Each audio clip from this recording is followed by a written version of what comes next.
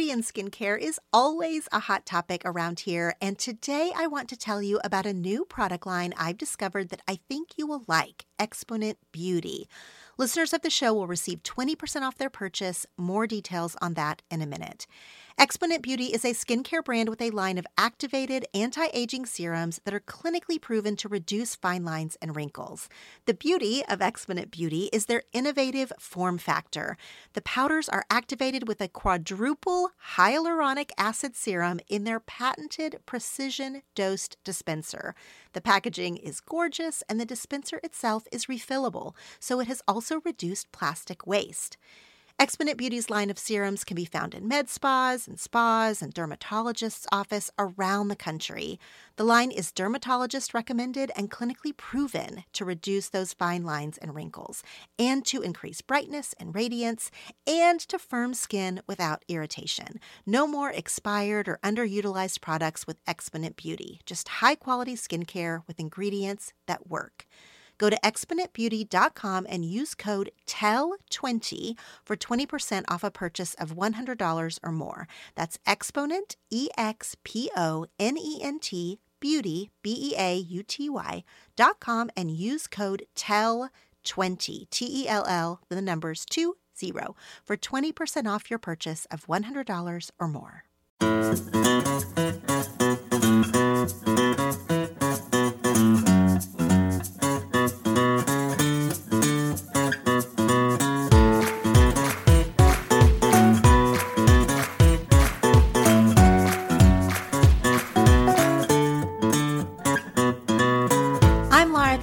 And I have 10 things to tell you.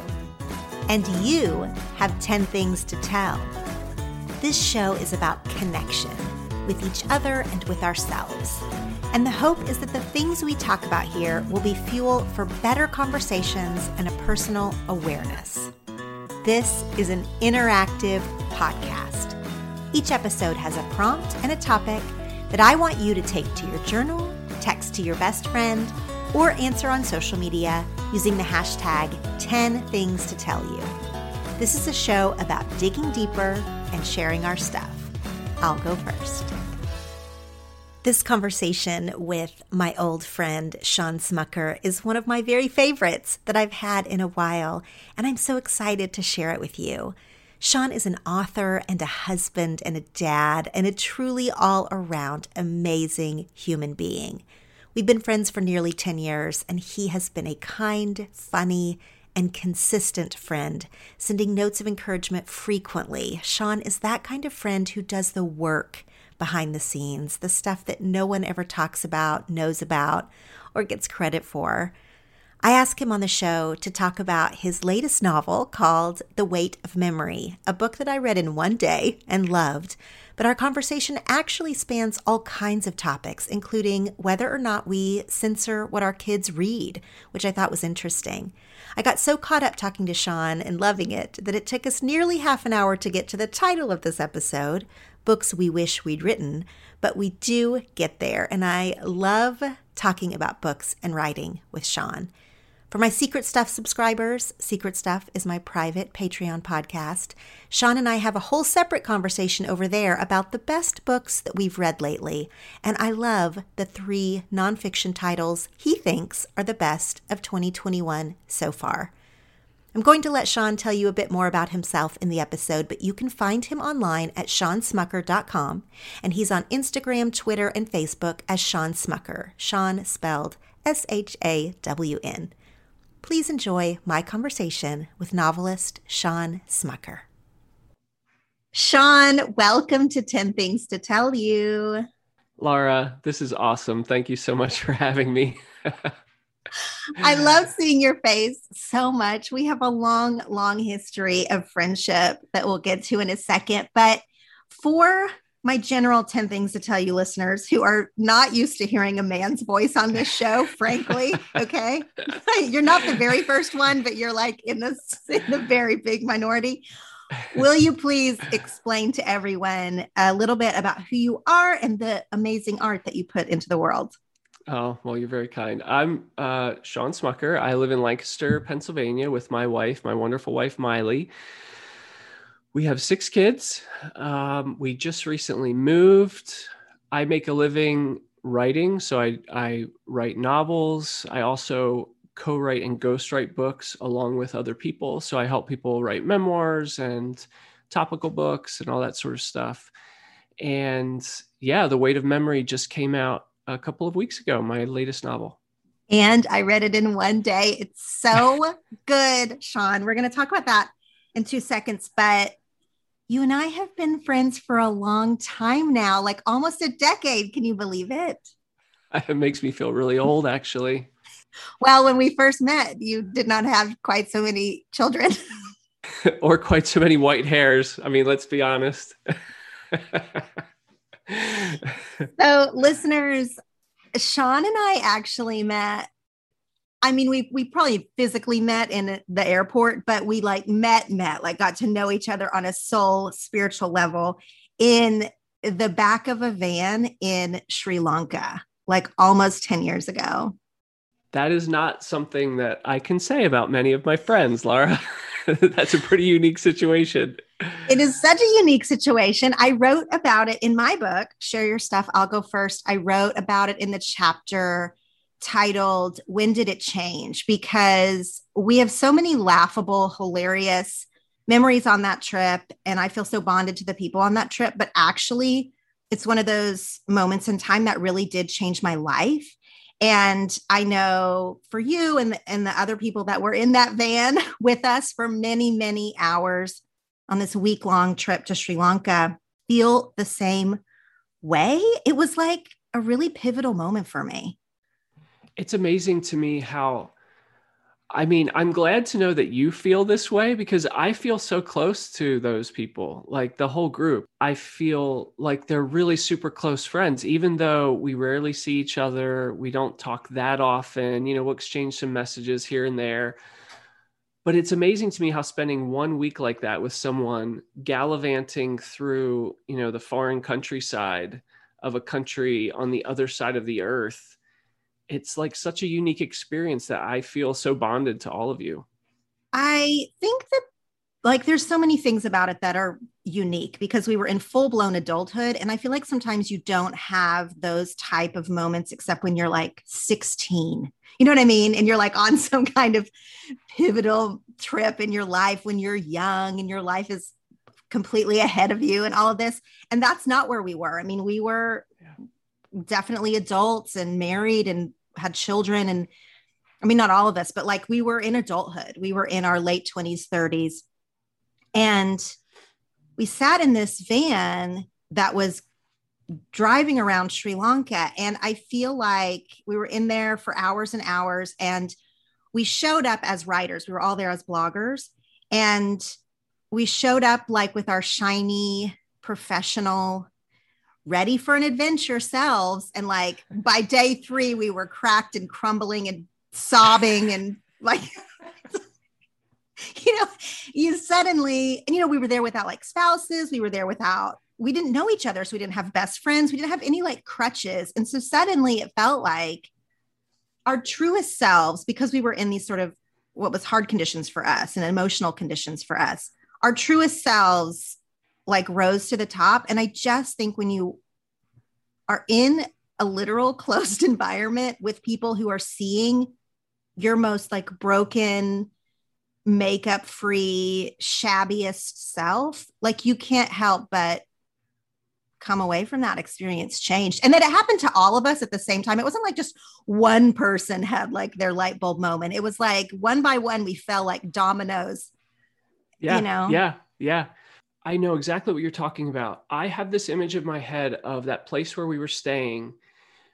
And the first night we were there, I remember sitting outside of the room, which was like this open courtyard area, and just kind of looking around, and everyone was heading off to bed, and like, everyone's going into their rooms and lights are turning on and the sun is setting in Sri Lanka. And I specifically remember sitting there and thinking, what am I doing here? This is crazy, literally the other side of the world with however many strangers, complete strangers. I mean, I barely knew a couple of the people who were there. And I did. I wondered, what is this all about? This just seems so bizarre.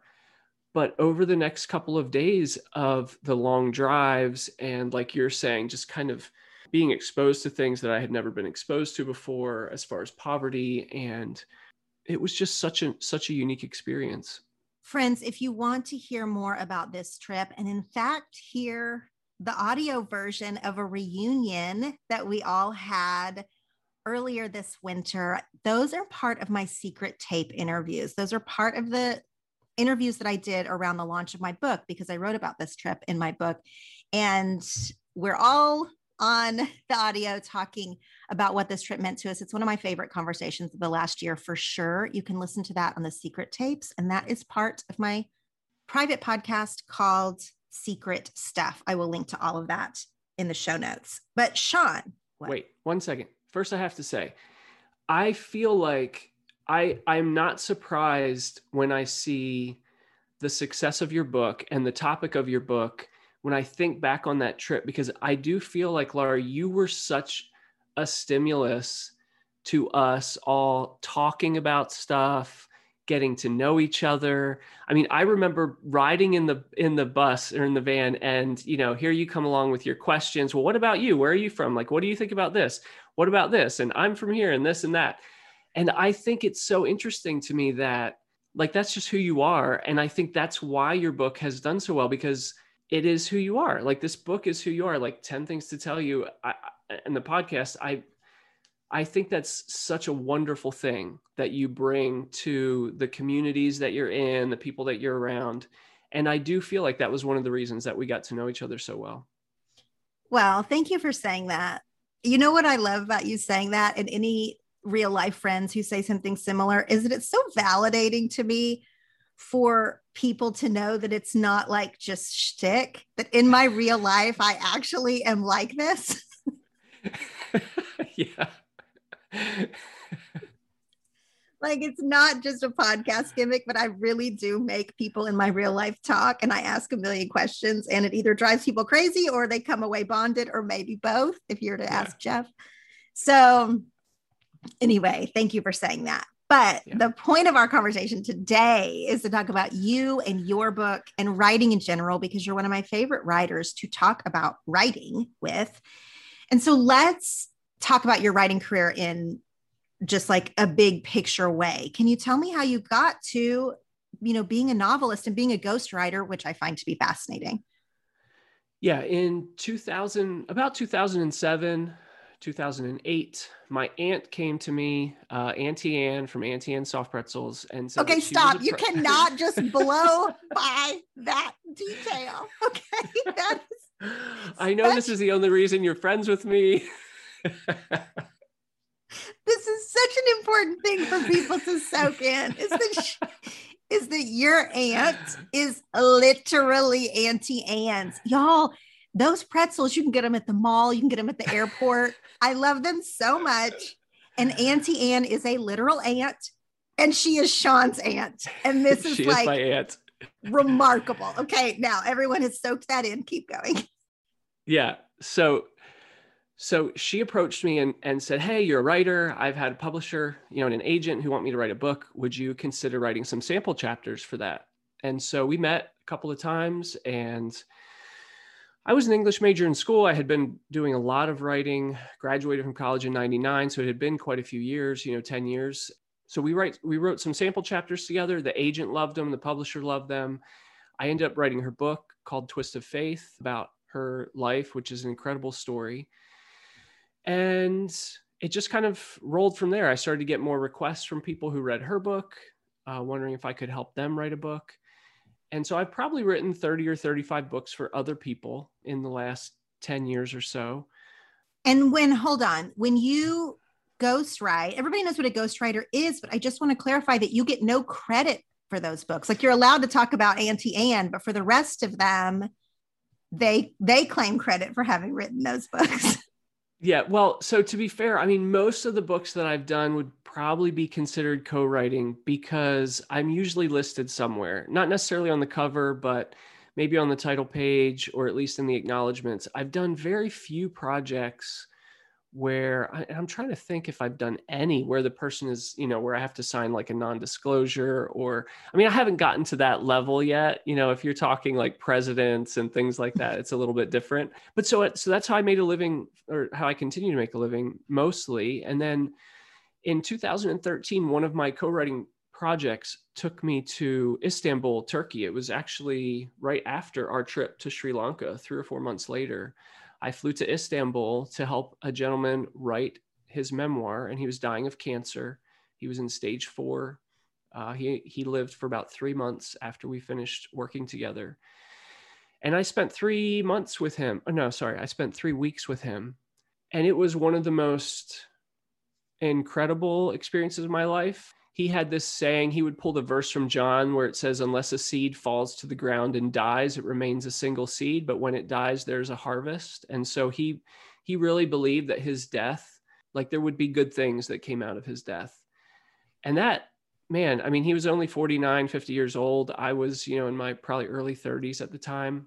And so working with him, and then I came home, and I think I was probably low-grade depressed after sitting with him for all those weeks and just like being confronted with my own mortality.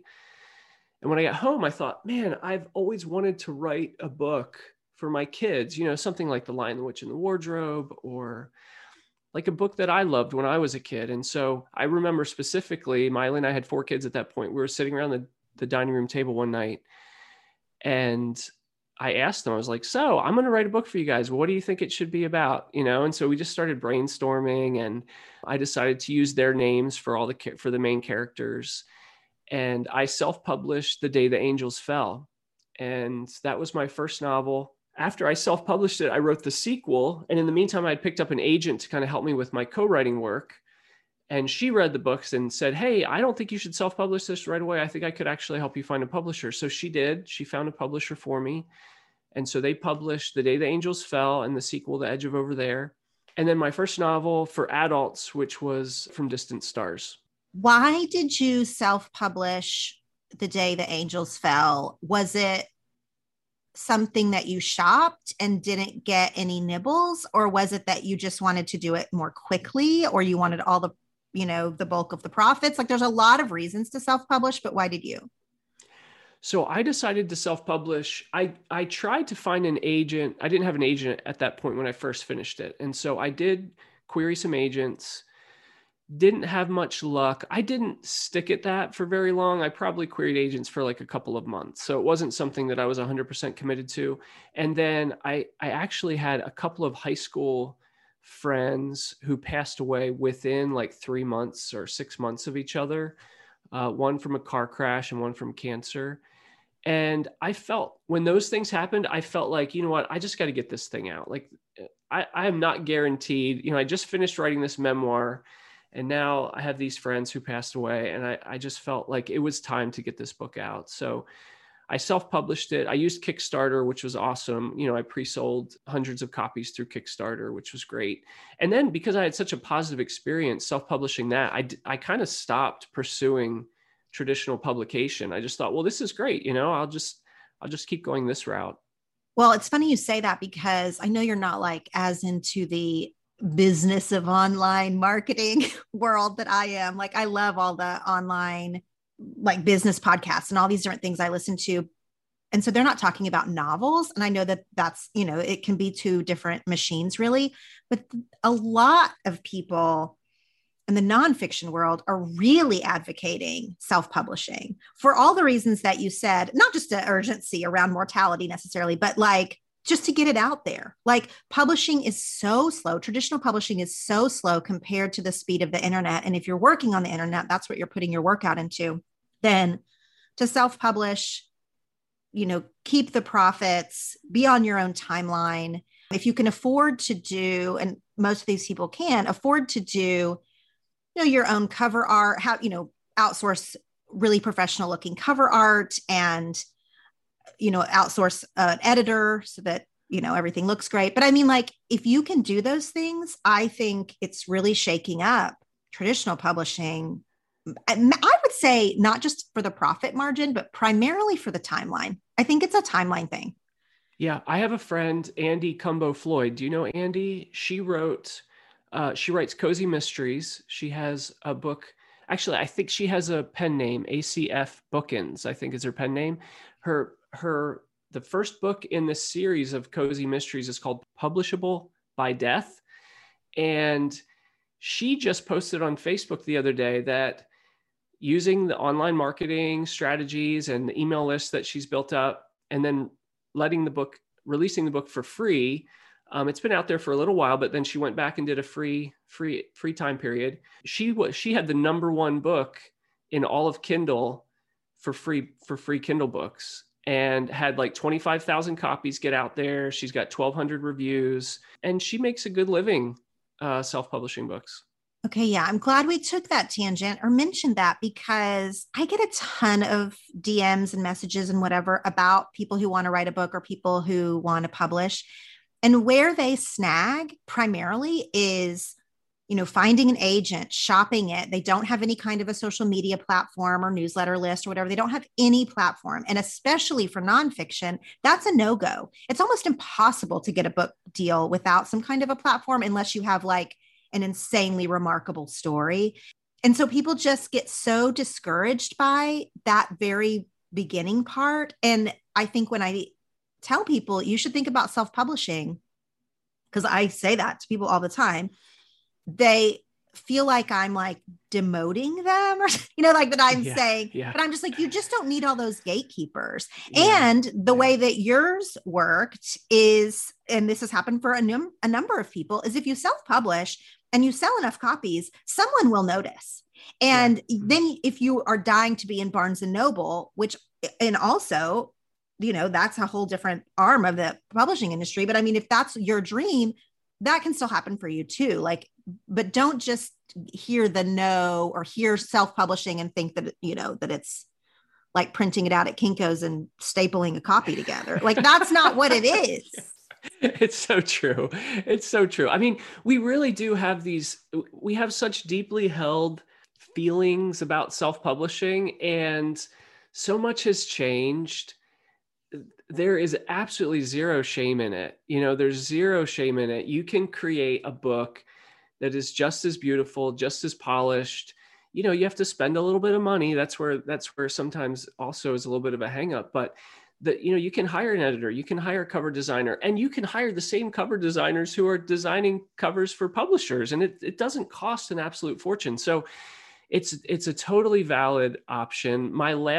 This book, The Weight of Memory, is my current last book under contract. So I know many authors. I've actually been surprised as I speak with other published authors, traditionally published authors, how many of them go back and forth. And it's just kind of this fluid journey between traditional publishing, then they'll self-publish some books, and then they're back again. I mean, it is really a wonderful option these days. Yeah. I wonder if that will be my path going forward. I have another book in me with my publisher who has been wonderful to work with. I've had a great experience, and it was important to me as someone who had spent a decade building a platform that I did want to be in bookstores. And that did matter to me on a personal level. But like, now that I've done it, and I'm looking to the next 10 years of my writing career or whatever, I don't know what it's going to look like. And I won't be surprised if I go back and forth also, for everything I already talked about. But I'm glad people are talking about it. I want people to hear this as a real option, and not just as like a consolation prize kind of thing. Yes. It's not every day that you find a product that you truly love and want to shout about from the rooftops. Well, friends, I have found something that I am genuinely excited to share with you today, and that is Born shoes. Born shoes are made with the best top quality leather with functional stitching and flexibility.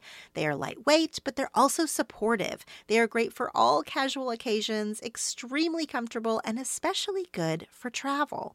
The brand recently gifted me a pair of the Ithaca style sandals. Of course, they are beautiful. The footbed has extra foam for added comfort and with a slight heel for lift. I am positive that I could walk all over London in this pair of shoes, just like I did in my Born sandals last summer. Born shoes offers sandals, flats, boots, and heels in several styles and color choices. Take comfort in Born shoes. Every season they make high-quality shoes that feel as good as they look. With artistic touches, unparalleled craftsmanship, and exquisite materials, Born designs shoes to satisfy the demands of every lifestyle. Go to bornshoes.com for a 15% discount plus free ground shipping on all full-price shoes when you use my promo code TELL. That's Born, BORN, shoes, SHOES.com and use promo code TELL, TELL, for 15% off and free shipping, available exclusively to our listeners for a limited time. With sunshine, outdoor activities, and so many fun things to do outside, it is impossible not to enjoy all of these good weather days up ahead.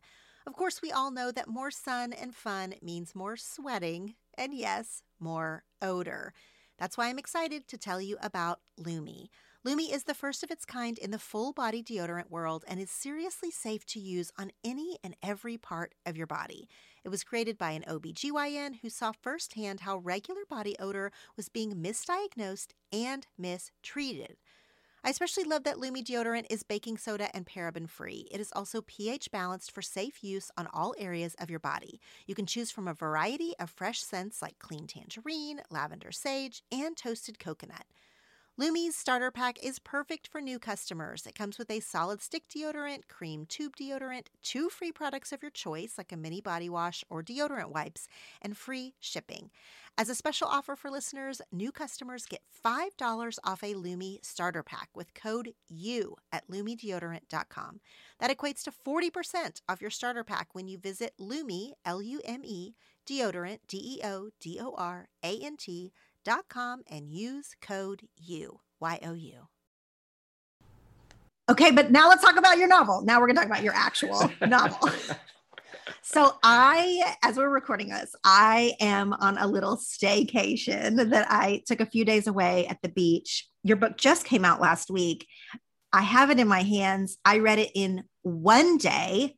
I tore through it. I hope that that's a compliment and not a weird thing. Actually, when people told me they read my book in one day, I was like, that's not what you were supposed to do. Your book is not a one-day book. But when I'm saying it to you, it's because I couldn't put it down. It was such a page turner. I think you have perfected that art of a cliffhanger at the end of every chapter. And I was like, I stayed up way too late, Shawn. I'm actually a person who likes to go to bed. And I stayed up way too late because I was like, what is going to happen? I also did not know what to expect. This book I want you to explain what you think the book is, but I did not expect it to have a magical, is it magical realism? Is that the right word? With ghosts, you guys, it has ghosts. Okay. That's what I mean. It was just so good. I had to know everything that was going to happen. And it's so satisfying by the end. Please explain to the listeners a little bit about the premise of this book, but we do no spoiler book talk on this show. Yes. Laura, you just made my entire, probably month, maybe year. I'm just so happy to hear that you enjoyed it. I'm really happy about that. So I set out with this book. I wanted to write a fairy tale for adults. That was my goal. I had recently read George MacDonald's book, The Light Princess, which is a very short sort of fairy tale. And when he was writing back, a couple hundred years ago, he wasn't writing for kids. I mean, these days, his books are kind of classified as kid books because there are kids in them as the main characters, but he wasn't writing for kids. And so that was kind of my goal. And I love the movie Pan's Labyrinth. It's one of my favorite movies of all time. And I loved what Guillermo del Toro did with Ophelia, the main character, and how he created this situation where she was living out 2 stories, where she's living out this story in real life and she's living out a story that you're not really sure throughout the movie. Is this her imagination? Is this really happening? And so that was my goal, was to write a fantasy for adults with this sort of almost dueling realities. But instead of telling it from the girl's perspective, which is kind of hard these days, because typically if your protagonist is, 12 years old, you're going to get shelved as young adult.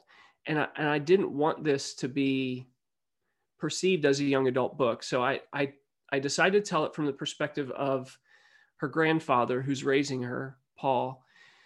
And he receives a terminal diagnosis in the first chapter.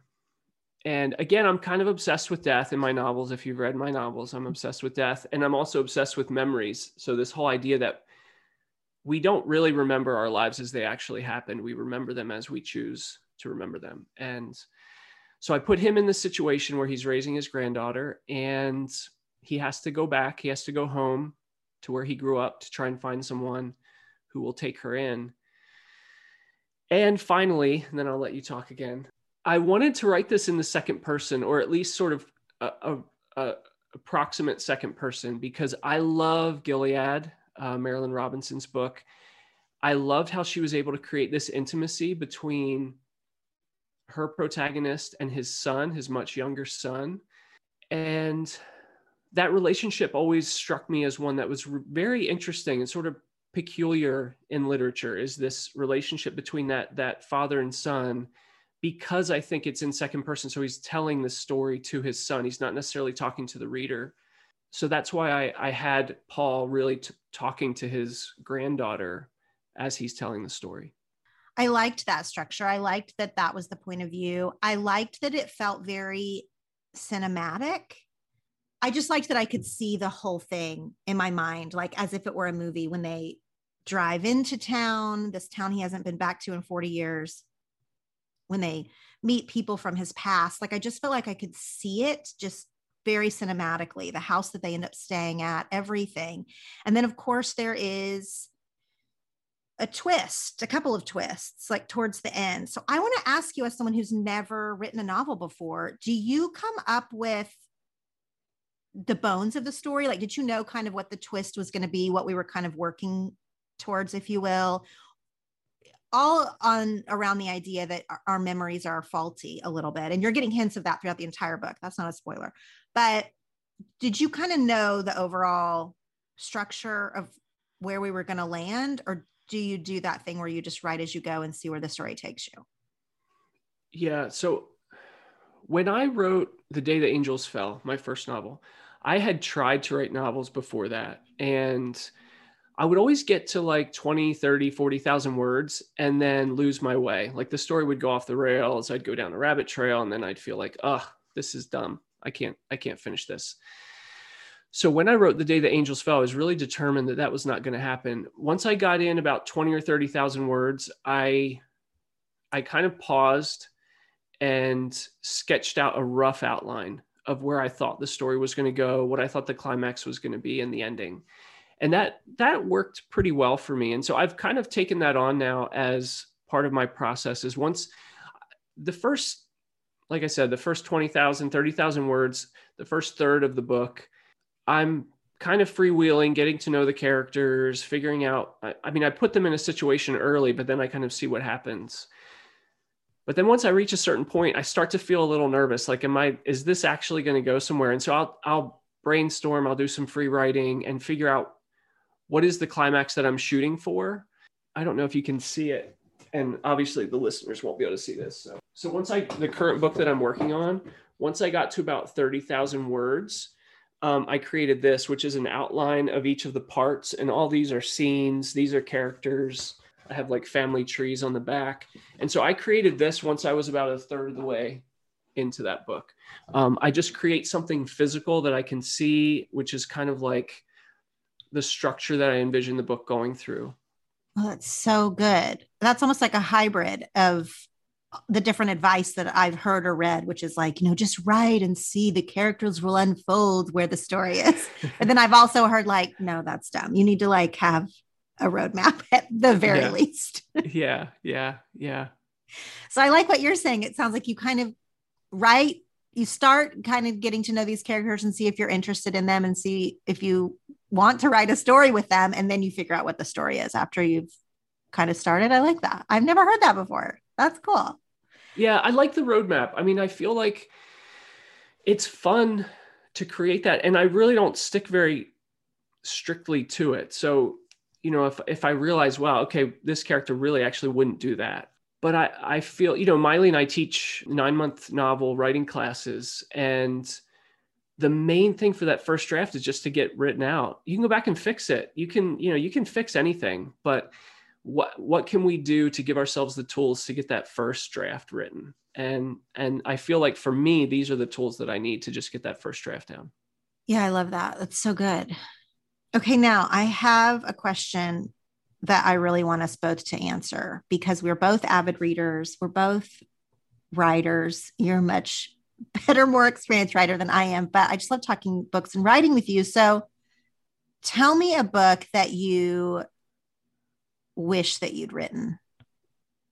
There are probably about a dozen that I could list off really quickly, but the first one that always comes to my mind is John Irving's A Prayer for Owen Meany. And I think partially because of the story that it is, but also because of the role that it played in my life. I was a freshman in college when I first read that book, and it was in one of my very first English classes. I was an English major, and this was one of my very first English classes that I took. And that was the book that we read. And I don't know, I'd never read anything like it. And the ending is so stunning and so perfect. It wasn't until years later that I learned that John Irving, did you know this? He writes the end of the book first. What? Like the first thing that he writes is the end of the book, and he works his way backward. And the first sentence of the book, the opening sentence, is usually the last thing that he writes.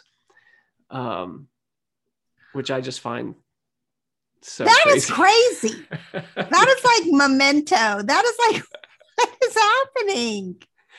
Yeah. So I that book I just find to be so compelling, and the ending so beautiful. So for me, that's the one that always sort of jumps to the top. What about you? I want to hear what yours are. Well, it's funny. My first one is also one that I loved in college, that I sort of discovered in college. And I think there's something happening in our brains in those years, right? Like from 18 to 22 or whatever, there's something really important happening to a person, I think, whether they're in college or not, but just like, I don't know, developmentally, whenever I talk to people about their life decisions or whatever, I don't know, their formative, their favorite movie, their favorite, whatever. It just feels like those years are so important. But anyway, my first one is Mrs. Dalloway by Virginia Woolf. Wow. I read that book. It's very short. It's one day. It's like a day in the life, which if anyone's followed me for a long time, like I love a day in the life, like my thing. And it starts with the opening sentences. Mrs. Dalloway said she would buy the flowers herself because she's going to have a party that night. And she's a very, she's kind of a rich older woman, and she has a lot of help to throw her party, but she's going to go buy the flowers herself. And she goes into town, and, she has a spouse, and she runs into someone from her past. And then there's like sort of some social elements in her little town or community or whatever. And it is truly just this, rich old woman throwing a party. It's just her day, but it's stunning. It is so beautiful and simple.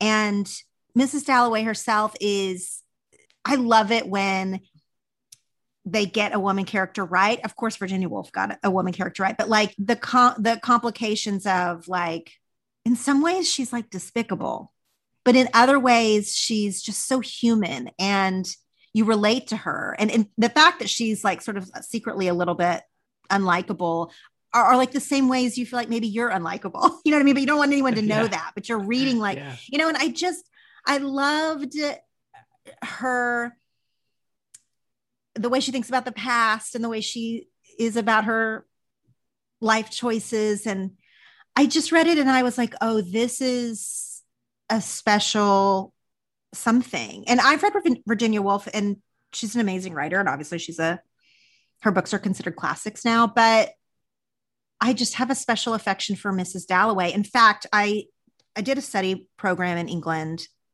in college, and part of that study was you had to take one work and really dissect it. And I did Mrs. Dalloway. And so really? Yes. And so it was amazing to study Virginia Woolf in Oxford. And it was just like, I just loved every part of it. So, but it just has an effect on me, that book. I've reread it several times since. I'll probably do another reread. But when I read it, I think this is the type of thing I wish I had written, because I really love simple stories and simple writing. So like currently right now, one of my favorite authors is Elizabeth Strout. She also writes in this way that is like simple on the surface, but just so much depth of meaning. But, you know, like her books don't have big plot lines. You know what I mean? They're just people. Yeah. I love Elizabeth Strout. I love Elizabeth Strout. And to me, I love simple stories. And, you know, a lot of people don't love character driven stories or stories without a plot. I mean, Mrs. Dalloway, there is no plot. She's throwing a party. That's the plot. People want like a fast paced thing, or they want twists and turns, or they want, you know, I don't know. And I just love a slow character read. Did you read The Hours then? I have read The Hours, but it's been a long time. It's been a long time since I read it too. Because after that, you know, then I went like on a Virginia Woolf rampage and read like everything, you know, some of those things you don't get when you're 23. Like I read To the Lighthouse or whatever. I mean, well, I don't understand that when I was in my 20s. Like I need to reread that clearly. Yeah. But anyway, I just love a simple story. And sometimes I feel like when simple stories currently, when modern simple stories come out, I feel like sometimes the critique is people are like, I don't get it. She's just throwing a party. Like, I don't get it. And I'm like, no. And it's not that they don't get it. It's that it's not like a lack of getting it. It's more of just like, why is this a story? I could totally see you writing a novel like that. Totally. I think I want to write a novel like that. That's why it's in my like books I wish I'd written. I just want to write like a day in the life, or one character's experience on a weekend or something. I don't know, whatever it is, but like just something very simple. To me, those are the most profound. Those are the ones that I think about years later. Those type of books. Do you have another one? Yes. I have fallen in love over the years with David James Duncan's book, The Brothers K. Have you read it? I haven't, because when it was popular, I was a snobbier reader than I am now. It's so good. I mean, it hits some really great points. I mean, powerful points. So it talks about Vietnam. It's talking about baseball. It's totally based on this family, you know. So I love books that dig into family relationships. And is it a retelling of the Brothers Karamazov, or what is it?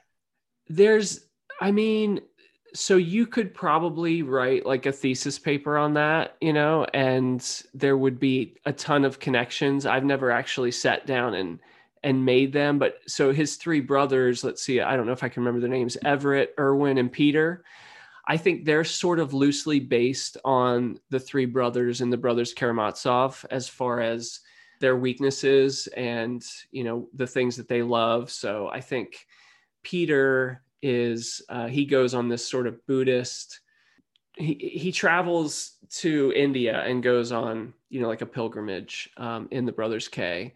And so he would probably relate to one of the brothers in the Brothers Karamazov. And so there are these connections. But, you know, the thing about the Brothers K that always left me with such a strong impression was that, I don't want to spoil it, that book was one of the first books that I ever read where I finished it and I thought, oh, there's something worse than death.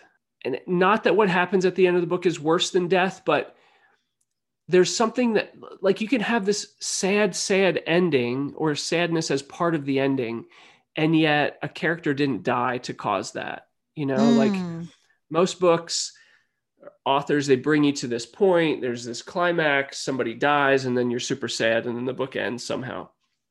But with this book, it was just so different in what happens to one of the characters. And so I think that's one of the reasons it's also stayed with me for so many years. You know, it's funny. That book has been like in my periphery. Like it's been on my radar for so long and I've always resisted it. And I have this thing in my life where when there's books I resist, I ultimately do end up reading them maybe 10 years later or whatever.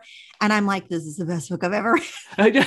Laura, this is exactly what happened to me with Elizabeth Strout. So Miley read Olive Kitteridge probably very soon after it came out. And it's been out, 10 years, 8 years? I don't know. It's been out for a while. And as she's reading the book in bed every night, she's like, oh my word, you have to read this book. It's amazing. You have to read this book. And for some reason in my head, I just got this block. I don't know if it was the cover. I didn't really like the cover. I just thought, I'm not reading that book. Like, that's dumb. I'm not reading the book. And I'm so stupid. I mean, this is my wife. She has such a wonderful taste in books. We always like the same books. And she was like, oh, you got to read this. You got to read this. And I just, for some reason, it just thought, I'm not reading that book. And about a year and a half ago, maybe 2 years ago, I'm kind of moving around the house, looking for something to read, shuffling through the bookshelves. And I see this, Olive Kitteridge. And I'm like, whatever, I'll give it a read. And it is like the most amazing book ever. It totally blew me away. I couldn't believe how she was able to give you all these different sides to Olive. I mean, how do you do that, with all these different characters and stories? And so I know exactly what you mean. She's so good, but I do think she has some kind of titling style or book cover style that is also not attractive to me. And it's not every book. I haven't hated every title or cover, but on the whole, I agree with you. I would not be attracted to Elizabeth Strout books. The first one I read was My Name is Lucy Barton. And I can't even remember why I picked that one up for some weird reason. I read it on vacation years ago. And then I was like so blown away by it. And now it's not even my favorite of hers, but yeah, that was the first one that I read. And I also didn't like that cover. Yeah. And this isn't, I don't know. I'm not trying to like critique her. She's truly one of my very, very, very favorite writers right now. I'm like almost obsessed with her, but I know what you're saying where you're like, this doesn't appeal to me. I felt like Olive Kitteridge sounded sweet. It sounded like an American Girl doll. It did not sound like what I would want to read because I don't like sweet or fluffy or anything. And so I was like, yeah, no. So yeah, that's so interesting. Okay. Well, my next one of books I wish I'd written is not totally on brand for me, but I think you'll get it. And that is C.S. Lewis, The Screwtape Letters. That blows me away. I would not have picked that book for you. If I could have guessed a book a minute, it would be probably decades before I would ever have chosen that. Why? Because of C.S. Lewis himself? I don't know. I just see you as being more of like into literature and I don't know. Well, so I read The Screwtape Letters probably in high school. I think I was out of middle school. And, it's one demon writing to another demon. And at the time I felt like I had been reading very dark stuff, horror and everything, starting from elementary school on. This was when I was deeply, deeply, very religious this time when I picked this up. And so to me, it felt like the demon to demon spiritual warfare element, even though it was incredibly fictionalized, it wasn't spiritual warfare like this present darkness or whatever. You know what I mean? It was his demons, like Wormwood they're almost cartoonish. I mean, it's silly in some ways, but it was so dark. It's so dark in what it's talking about, what it's pointing to in our psyche and what we're tempted by, what sin is, how a person thinks and hides things and all of this. Like, I just thought it was so clever when I read it. And it felt like acceptable at the time when it felt like acceptable horror, not horror, but you know what I mean? Like acceptable darkness. Yeah. And it's funny. Also, it's super, super funny. And here's the bigger piece of all of it that I've noticed. I love a book that is structured in letters, like love. Okay. And the whole thing is written, each chapter or section or whatever is letters. There's a fancy word for that. Is epistolary? Is that what it's called? I don't know. That's a type of I think book. That's what it's called. I think it's an epistolary novel. I think that's what it is. You're the smart one. No, I love a book that's told in letters. And I like a book, not always, I wouldn't read this every time, but I just like a book that breaks it up like that. Like, that is a totally different format like Daisy Jones and the Six, which is told like a Rolling Stone interview, anything like that, where you're getting the book in a different way than your typical prose. Mm-hmm. It holds my attention and I like it, especially because the Screw Tape Letters isn't that long. You're not reading 500 pages of letters. It's short. Right. So but hold on, we got to rewind here for a second. So I love the book. I think it's phenomenal. Did you say you were reading horror in elementary school? Yes. I started reading Stephen King. I discovered him at a neighbor's house in the 4th grade. And I started reading him, and I mean, I can look back now a little more objectively, and I didn't know what I was reading. To be honest with you, I actually it was going over my head. Like 85% of it was going over my head. But I was so attracted to his writing and being scared. And I have all kinds of thoughts about why I think very anxious children are attracted to scary things. Ooh, interesting. Yeah. Well, I have an interesting Stephen King story as well, because I grew up in probably a very similar home as you did, and very conservative. And I started reading Stephen King in about 6th or 7th grade. And I remember coming home one day from school, and all of my Stephen King books, probably 10 of them, were on a pile on the kitchen table. And my heart just sank, and I thought, oh no. And later that night, my dad was like, so are you reading these books? I was like, yeah. And he said something like, do you think you should be? And I was like, no. And that was it. We never talked about it again to this day. Wait, but hold on. Is that parenting genius or what? Is your dad some kind of a parenting genius? It's like Yoda. I don't know. I was very much a rule follower. So I think he knew that if he just kind of clarified, where the line was and that I had crossed it, that I would sort of scuttle back over the line. Well, my parents were very conservative, but they never censored what I read. So they complained that I started reading all this dark, scary stuff, and it really bugged them because I was a latchkey kid. And so I was at home alone all the time and would often get scared. Like I would get scared at night or whatever. And they would be annoyed because they would be like, it's because you're reading all these scary books. But they never stopped me. And I appreciate that. And I actually have not ever censored my kids reading either. Now they don't read anything inappropriate actually, but I've thought about it philosophically that when that comes up, which I'm sure it will any second, that I won't censor it. Actually, I take that back. My son Finch during COVID, he's 9 right now, he got absolutely obsessed with World War II. And he and his dad watched all of these World War II movies, everything they could find on Netflix or Hulu or anything that we had. That was their sort of binge-worthy COVID thing that they did together. And then he started reading books also. And I felt like some of them were graphic. I mean, World War II stories are gnarly. And I had hesitations, and I almost censored that because war stuff is scarier than horror in some way. You know what I mean? Because it's real. But I had to return to my roots and be like, no, this is, he's into this for some reason that maybe I don't get, just like my parents didn't get why I was into horror. And so I'm just never going to censor reading. I can't imagine any reading material in a book form. The internet's different because now I didn't have the internet when I was young, and maybe that would have taken a different turn if I had, if I'd gotten into some Stephen King fanfic, or if I'd gone down a rabbit hole of websites or something that would be different. I can see where there's nuance here is what I'm saying. But in general, I don't love censoring reading.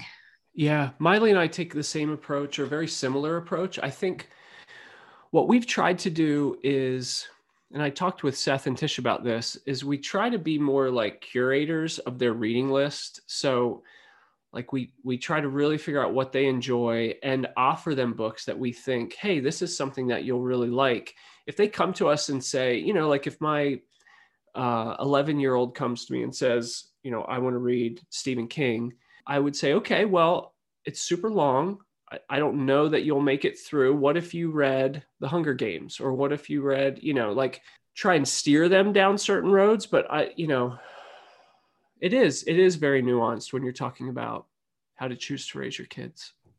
I also have to remember, and now we're really going down a path here, but I have to really remember what I said at the beginning of this talk about reading horror when I was young, is that I didn't understand it.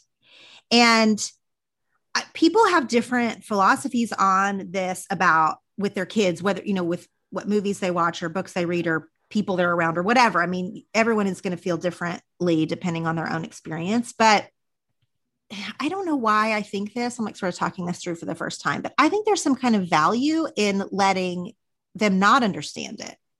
Like I still read it when I was young, even though I didn't understand it. And why did I do that? I actually don't know why I did that, but I think that there's something about, because I wanted to be a writer, even then, that there was something about the actual sentences that I couldn't get enough of, which is different than being scared by the monster.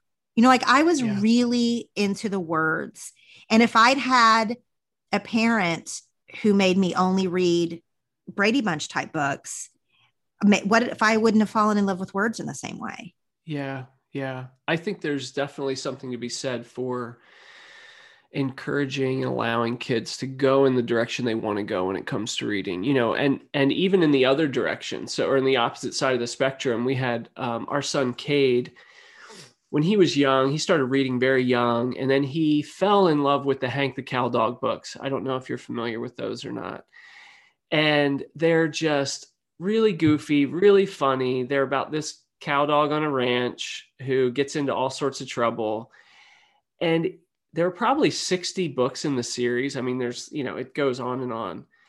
And he read these books nonstop. I mean, there was a point in time where Miley and I would sit down and say, okay, do we need to forbid him from reading these books? He's not reading anything else. Like there's so much in the world and he's just reading Hank the Cowdog. But the thing is, like, that gave him this love for reading, whatever escape that was giving him, whatever sense of security or excitement, or, it was exactly what he needed at that time. And he's now a voracious reader and, wants to go into publishing, loves books. And I really feel like if we would have stepped in and said, okay, you can't read these anymore, stop. And it was the same thing with him later on. He got into the Percy Jackson books. I mean, he wore those things out. Like we have paperbacks that are literally falling apart, pages falling out, because he would just read them over and over and over again. And after a while, as a parent, sometimes you think, okay, I want you to be well read, like go read something else, anything else. But I think it just instilled in him this love. And I think when you reread books as well, I think you learn a lot about story that maybe you don't learn by just reading different books all the time. I think some of those things, like you're saying, sentence structure, some of those things I think settle in to your subconscious when you reread. Yeah, I think that too. And I also think you have to have faith in your kids that they'll figure it out. Like they're going to end up taking a class that's going to force them, a high school class that's going to force them to read something else.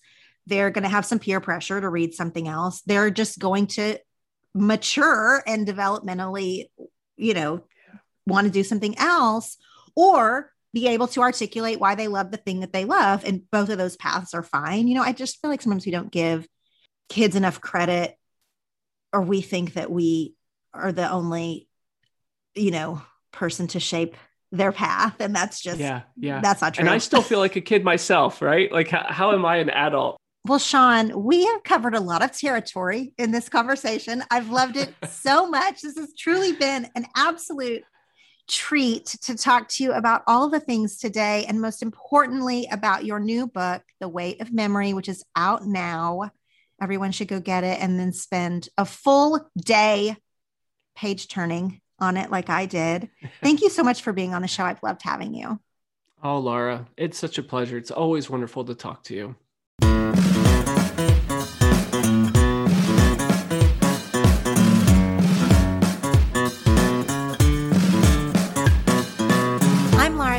And you've just listened to the 10 Things to Tell You podcast. You can find the show notes and subscribe to episode emails at 10thingstotellyou.com/podcast. And you can follow us on Facebook and Instagram at 10 Things to Tell You. Remember, this is an interactive podcast. I have 10 things to tell you, and you have 10 things to tell. So take this topic to your journal or a friend, or post on social media using the hashtag 10 things to tell you. These episodes are meant to bring connection with others and ourselves and spark better conversations. Thanks for listening. Now go share something.